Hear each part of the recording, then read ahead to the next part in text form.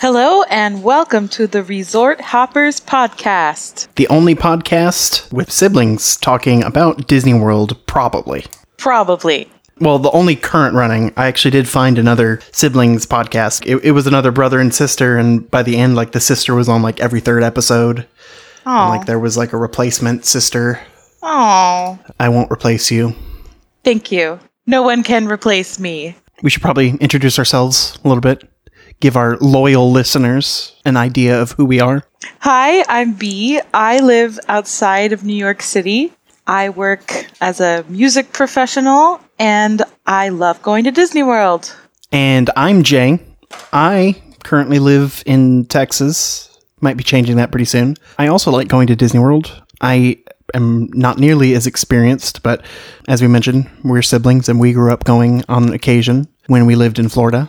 Neither of us live in Florida at the moment, but we are still both fans and have gone back since moving away. Yeah, we both started as semi-locals. We were about a 2 to 2.5 hour drive away, and now we live far away, but still go back as often as we can. So we have the perspective of both a semi-local and a vacationer. So I guess we can talk about our first trip a little bit, give an idea of where we're coming from there. We went for the first time in 2003. I assume that was your first time. I mean, you've got... It actually was not. Oh, well, this is new information to me. Oh, sorry. Well, you were like 2 or 3, so you don't remember. So my first trip was a day trip, and I don't have very fond memories of it. I was 8 or 9. And I went with some older cousins and an uncle, and I was a little bit of a late bloomer when it came to roller coasters. And of course, they were all really into thrill rides and roller coasters. So it wasn't a good match of people. So luckily, I didn't just hate Disney from then on. We did take a family vacation in 2003, which was your first trip, and I'm considering that my first real trip. Yes, we stayed at Port Orleans Riverside, which I don't actually remember that. I just remember being at a hotel with doors on the outside, and everyone else remembers Riverside.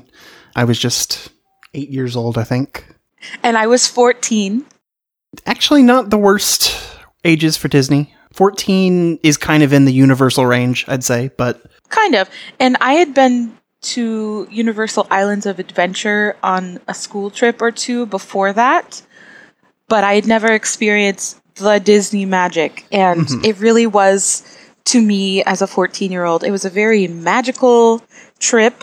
I remember being super impressed by what was then I think they called Keys to the World, where it was your hotel key and your theme park ticket all in one. That was mind-blowing. Of course, that was the precursor to Magic Bands, but that was like, wow. Whoa. Yeah. I would say that was when I began to love roller coasters. I was definitely afraid of them beforehand, and that was kind of when I became something of a coaster enthusiast. So since that very formative trip back in 2003, wow, that's 16 years ago.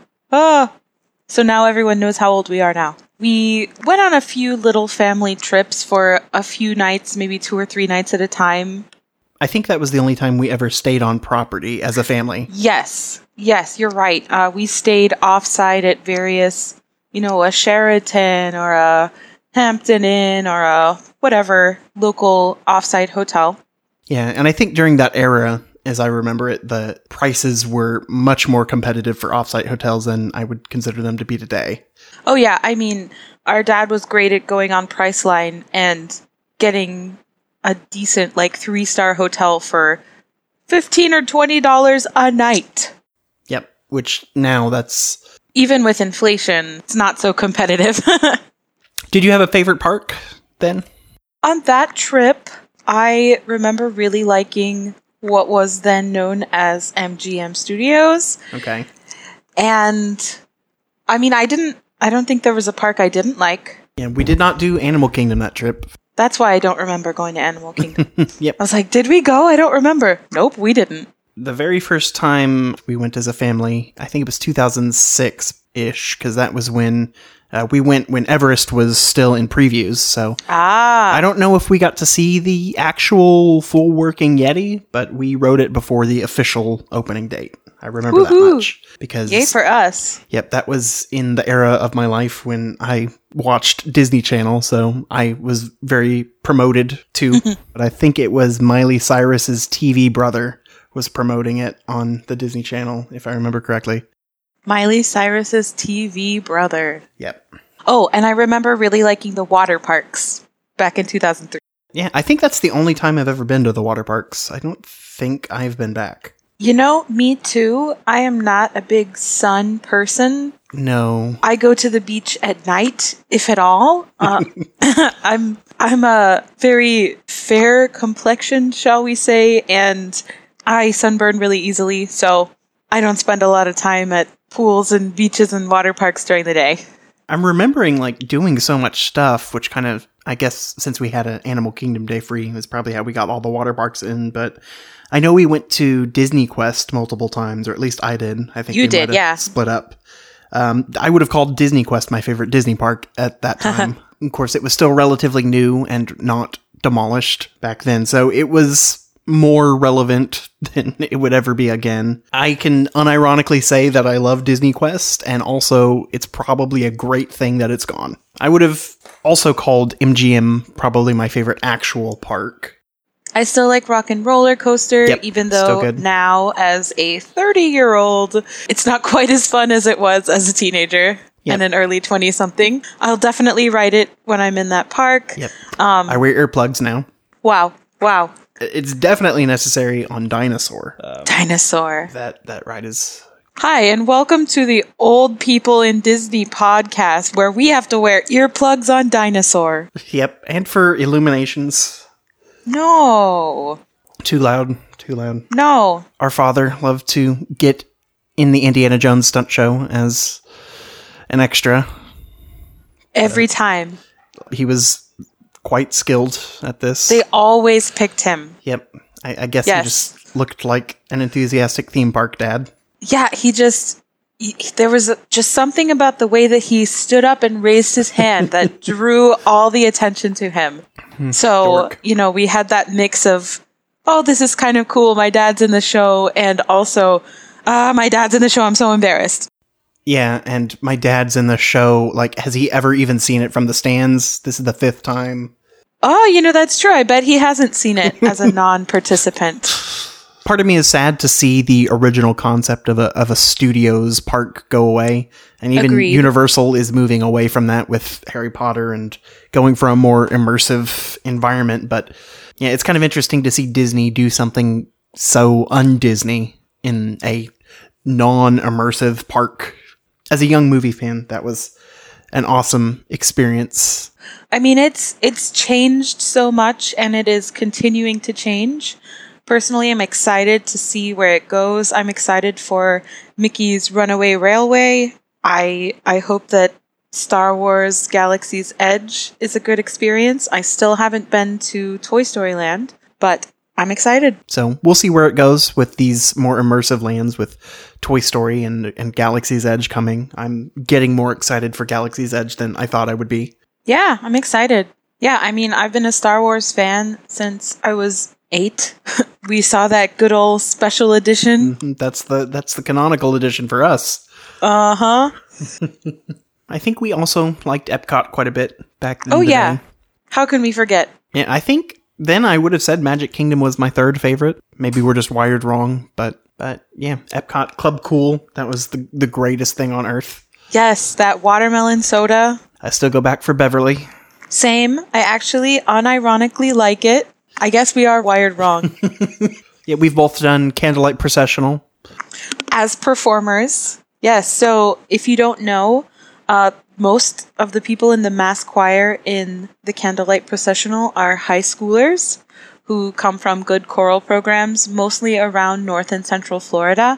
And I appeared in it as a singer 5 times. And that's not because I took 5 years to get through high school.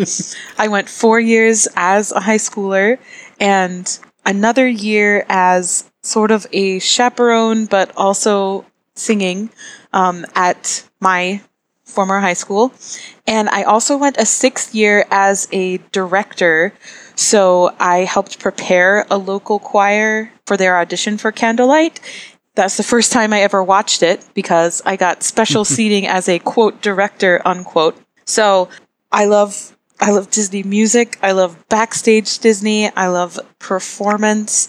And as I said, I am a music professional. So put it together, Disney music, and I love it.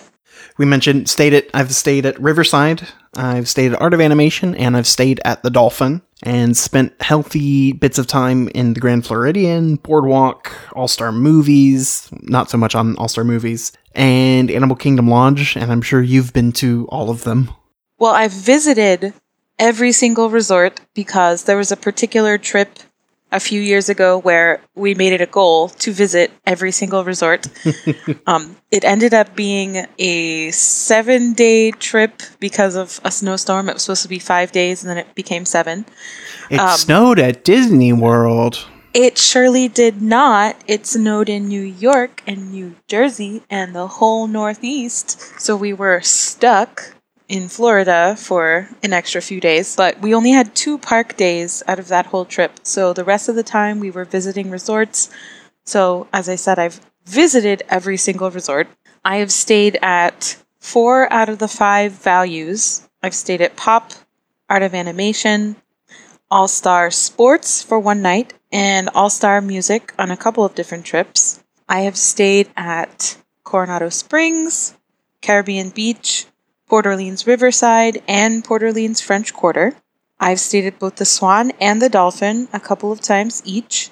And my first real Disney Deluxe is coming up this year, August, staying at the Boardwalk for the first time. So we obviously love not only the parks, but the resorts, the restaurants. Hence the resort hoppers. Title. Yeah. So yeah, food is kind of the main point of going to Disney World, especially once you've done all the key attractions. There's plenty of food to eat in between. And today we're going to talk about some of our favorite restaurants on property. Roughly ranked from 5 to 1, and we'll have some honorable mentions in there. What's your first on the list? So my number 5 choice is Les Halles, which is the bakery in the France Pavilion. It's kind of hidden away in the back, and it is especially a great place to get breakfast. I love getting there near the park opening, going right back to Les Halles, getting a quiche or 2 for breakfast. You can enjoy coffee, you can enjoy orange juice or a mimosa, or you can just get a straight up glass of champagne if you're into that. I especially enjoy it if I'm staying at one of the Crescent Lake resorts. And if you do go, I recommend going at a non-peak time because it does get very crowded at peak lunchtime and peak dinner time. So breakfast, in my experience, has always been quiet, and there's plenty of seating, which is why I love it. And it's my number 5.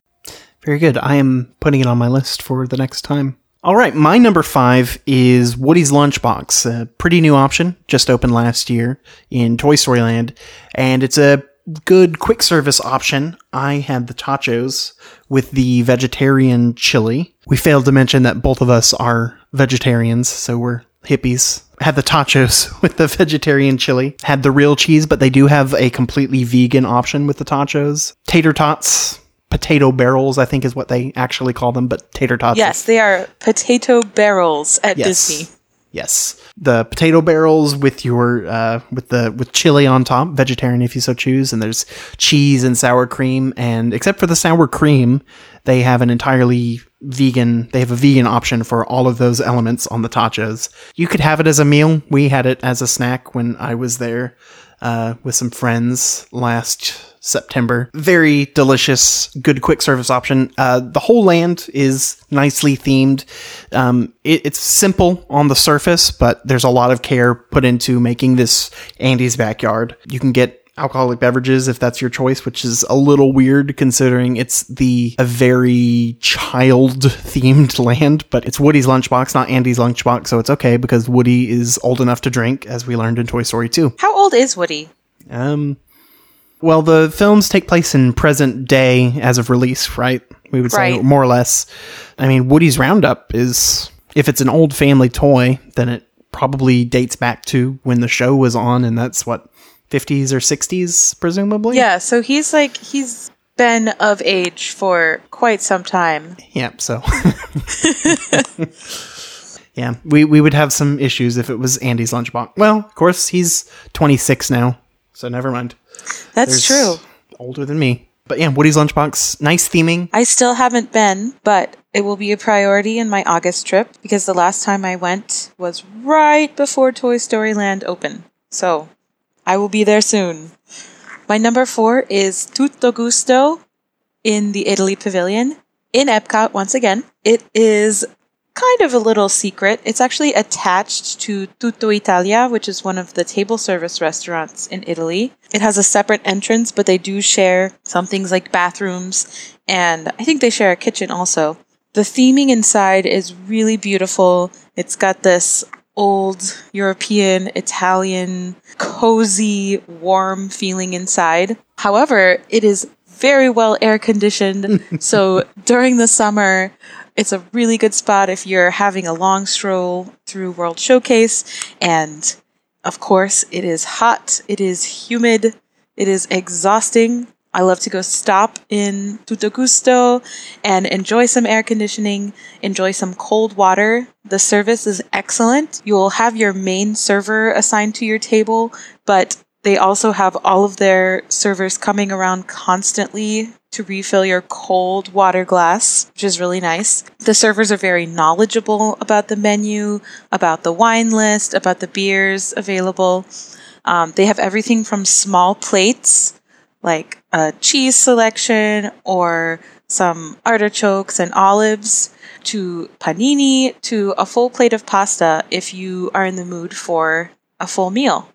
They don't take reservations, so it's first come, first serve. But I've usually been able to get a table inside. I've had to wait a couple of times because it is pretty small inside. But like I said, great place to enjoy a little break from the outside. And it's delicious. That's one of the nice things in general about many of the Epcot restaurants is that they are kind of smaller, and many of them, just because there's so many of them, they have to be smaller in World Showcase. So you get a more intimate atmosphere a lot of the time. Yeah, intimate. That's a good way to say it. They have some high top tables, they have some regular size tables, and they also have some couches. So you do feel like you're kind of alone, and it is really intimate. It's not the Cosmic Rays feeding trough. Exactly. Well, my number 4 is Boma. I know we've both been there. I've only been for breakfast. I've been twice for breakfast, I think. Maybe 3 times. At least twice for breakfast, and I've been once for dinner also. Yes, and I've been twice for breakfast, one time alone, and one time with friends. Going solo can be kind of an intimidating experience, but server was fantastic when I was there and didn't make me feel awkward or anything. And in general, I'll say that you don't have to stick to quick service and eating alone on a trash can. The table service is just fine if you're doing a few days solo, as I did on my last trip. The breakfast for Boma is a pretty good value. It's a buffet presentation at the Animal Kingdom Lodge. There's a fair bit of variety, but it's still, as with pretty much everything Disney, there is safety. You can get your Mickey waffles and your bacon and your standard breakfast food, but you can also be a little more adventurous. A couple just dishes to highlight. They have a tomato stew and some grilled tomatoes, which are both fantastic. I am not a huge tomato person in general, but both of those blew me away. They were my 2 favorite things I ate last time. I am a huge tomato person, and I love those grilled tomatoes. I could eat like 10 of them. And these are like full-size Roma tomatoes. It's not like cherry tomatoes or something. They're so good. The eggs with goat cheese, another highlight. Most of the staff are native Africans. So if you want to have a conversation and learn something about some different cultures over food, it's a great way to do it. Yeah, it's a great value also, especially for breakfast, for the variety of food. And I mean, it's a buffet, so you can eat a lot of food there. And beverages are included. So you can get your coffee, you can get your pog juice, and it's all included in the buffet price. All right, what's your number 3? My number 3 is Spice Road Table. As is mine. Yay! In the Morocco Pavilion at Epcot. I love to go at illuminations time and sit outside on the patio and have a fantastic view of illuminations. The service is amazing. Disney service is always good, but I've had, even for Disney, a standout experience at Spice Road. There's a really nice variety of food. There are enough safe choices for non-adventurous eaters, but then there are a few slightly more adventurous, exotic choices as well. They have lots of tapas-style appetizers where you can order a few for the table and share. They also have larger entrees, and the drink selection is nice. They have a sparkling sangria. I don't remember. I think I got a pitcher of it for the table, and I did not have a pitcher to myself. We got a pitcher for the table, and it was some of the best sangria that I've ever had. Delicious, great service, great illuminations view. Another place that I have been by myself, it's a good option if you're feeling adventurous and don't want to have to convince your party to eat some Moroccan food. As B said, there's plenty of safe options for non-adventurous eaters, but I watched illuminations there from inside. Now, it wasn't a very crowded evening. It was as off-peak season as off-peak season gets at Disney. It was kind of a dreary evening, so I didn't ask for a table outside, but still, they pipe in the music and you have a great view through the windows. I would like them to be a little bit bigger windows because I imagine if it's crowded, it'd be harder to get a good view, but it is still enjoyable to watch illuminations from inside at Spice Road Table. A dish I think we've both had that I'd like to highlight is the brie fondue. Oh, yeah. And I know you have more cheese experience than I do. Brie, just a very wonderful, buttery cheese. When I went, it was served with almonds and a marmalade on top and served with some bread and kind of a garlicky buttery with the sweet fruit. It's not something that you would like necessarily think of, but it was probably the best thing I had the entire trip. Yeah, that brie fondue. I've had baked brie at other places, and it's basically a baked brie. But it's buttery, it's warm, it's well seasoned. Mine came with, I think, dried apricots and almonds on top, so apparently they change it up once in a while. It's so good. Mm-hmm. Very good. So what do you have for number 2? Number 2, I have Flying Fish, which is on the boardwalk. I've been twice now. It is one of Disney's signature restaurants, and it is themed really beautifully inside. It was recently renovated. Everything inside is somehow either water themed or fish themed. And some of it's really subtle. Some of it's more obvious. Like there's this bubble decor. It's hard to describe. Just go for yourself and see it. But everything's kind of in these calming blues. Even the silverware has like a fishtail mermaid scale sort of design on it. Complete. And like I said, it's subtle. It's something you might not notice immediately, but it's really beautiful inside.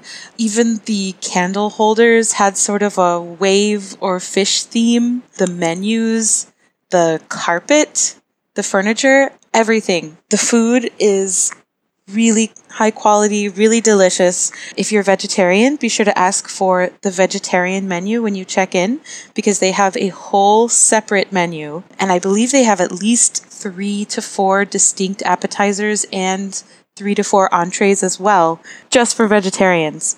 We got a cheese plate there once that was really amazing. Cheese. Yeah, I love cheese. It's the best. I also had a soup there that was maybe the best soup I've ever had in my entire life. They have a good wine list, very extensive.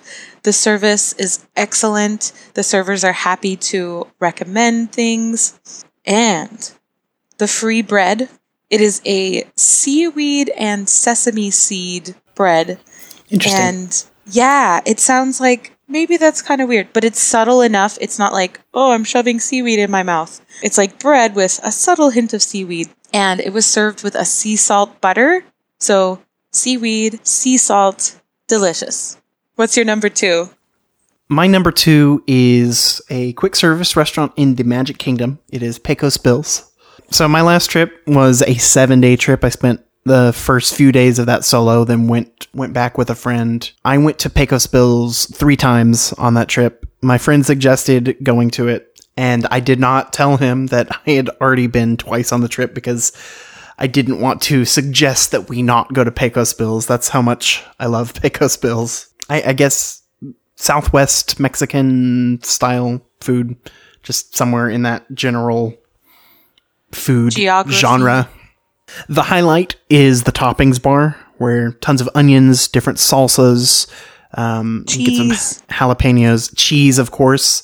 As I understand it, there used to be guacamole, but now they've moved that behind the counter, which in my book is fine because it's like $2 for guacamole. It's cheap, but it's still very good guacamole, especially for a counter service restaurant. The chips and the queso are awesome. I got veggie nachos last time I went and was incredibly pleased with it.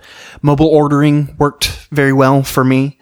And maybe my favorite detail of Pecos Bills is the transition in the eating area. It shares its seating space with Tortuga Tavern, which is in Adventureland, while Pecos Bills is in Frontierland.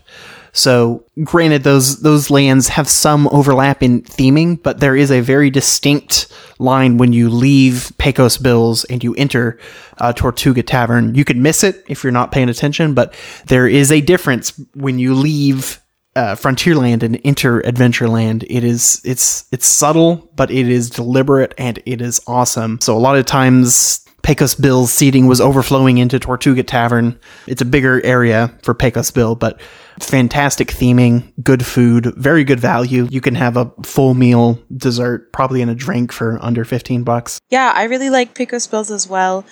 It's my go-to quick service in the Magic Kingdom.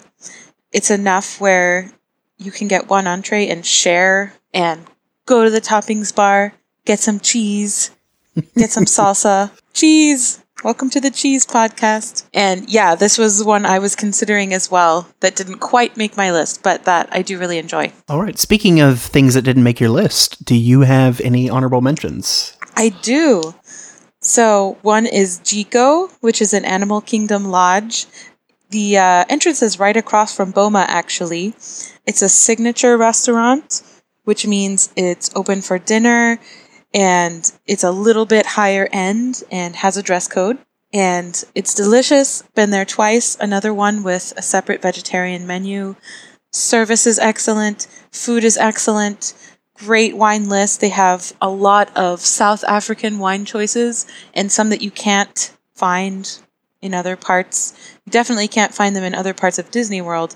And they can be hard to find in the rest of the US. So, Jiko, love it.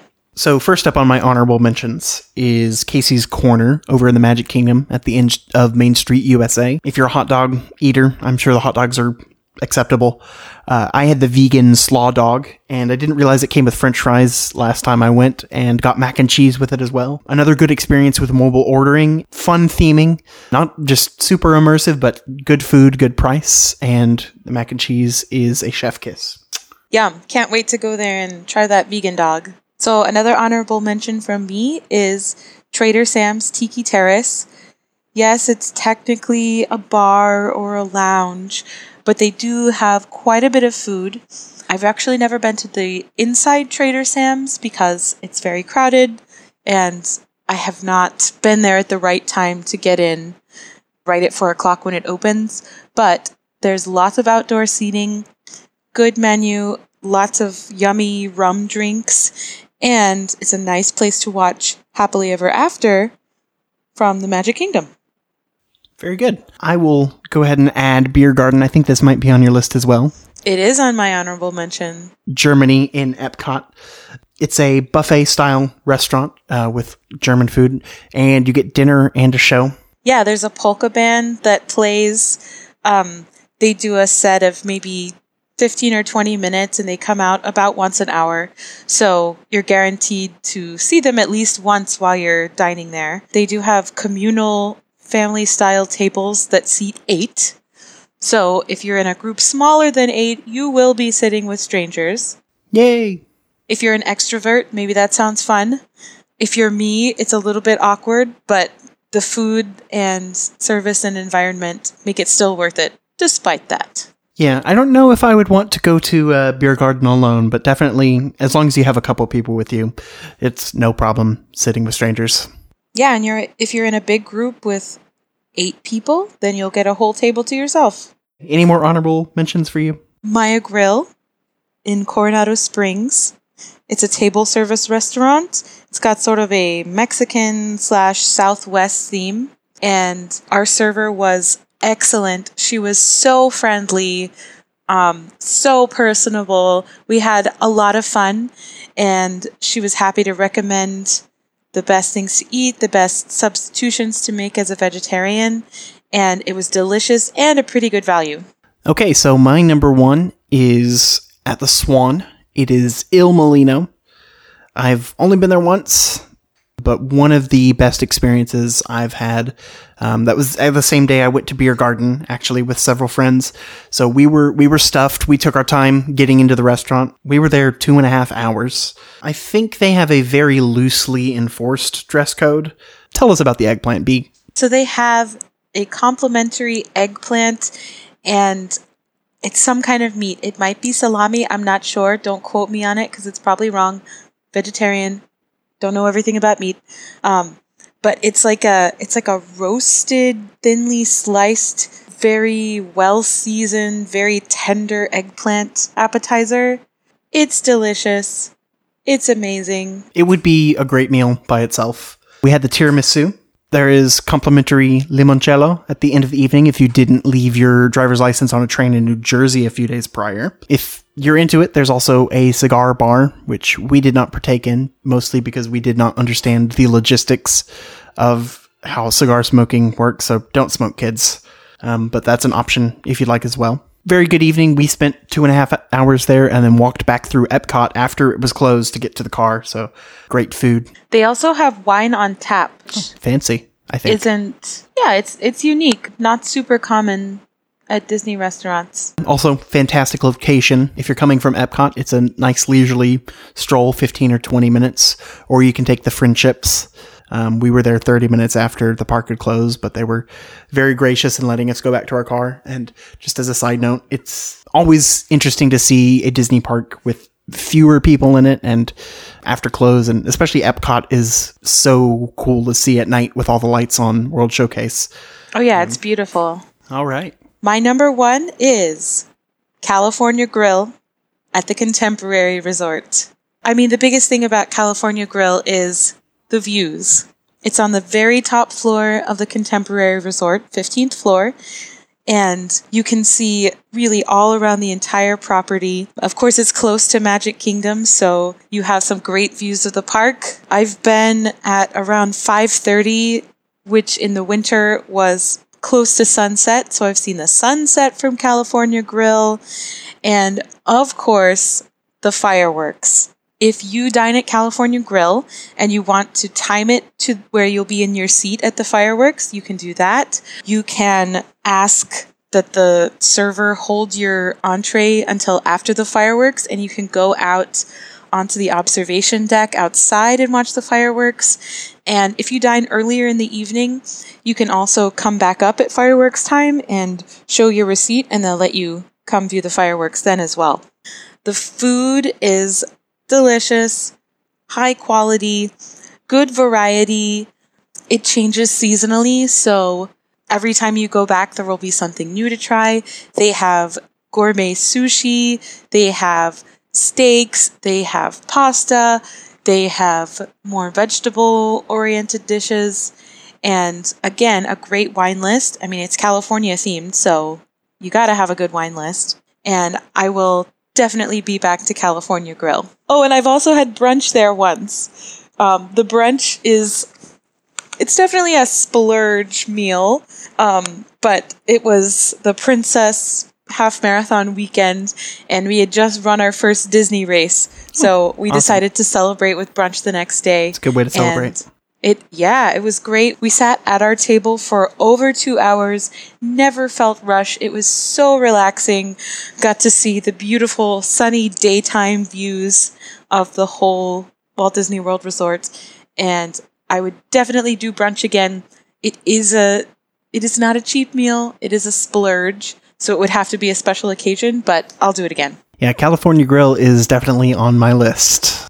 But yeah, so that's our top 5-ish restaurants on Walt Disney World property. And we've been to lots of them.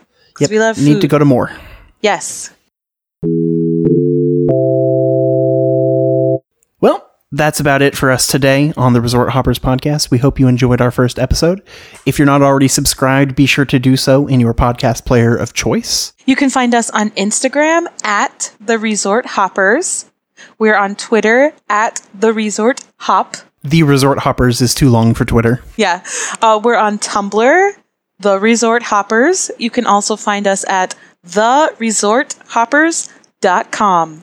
If you have a question or an idea for a future show, you can contact us via social media or email us theresorthoppers@gmail.com.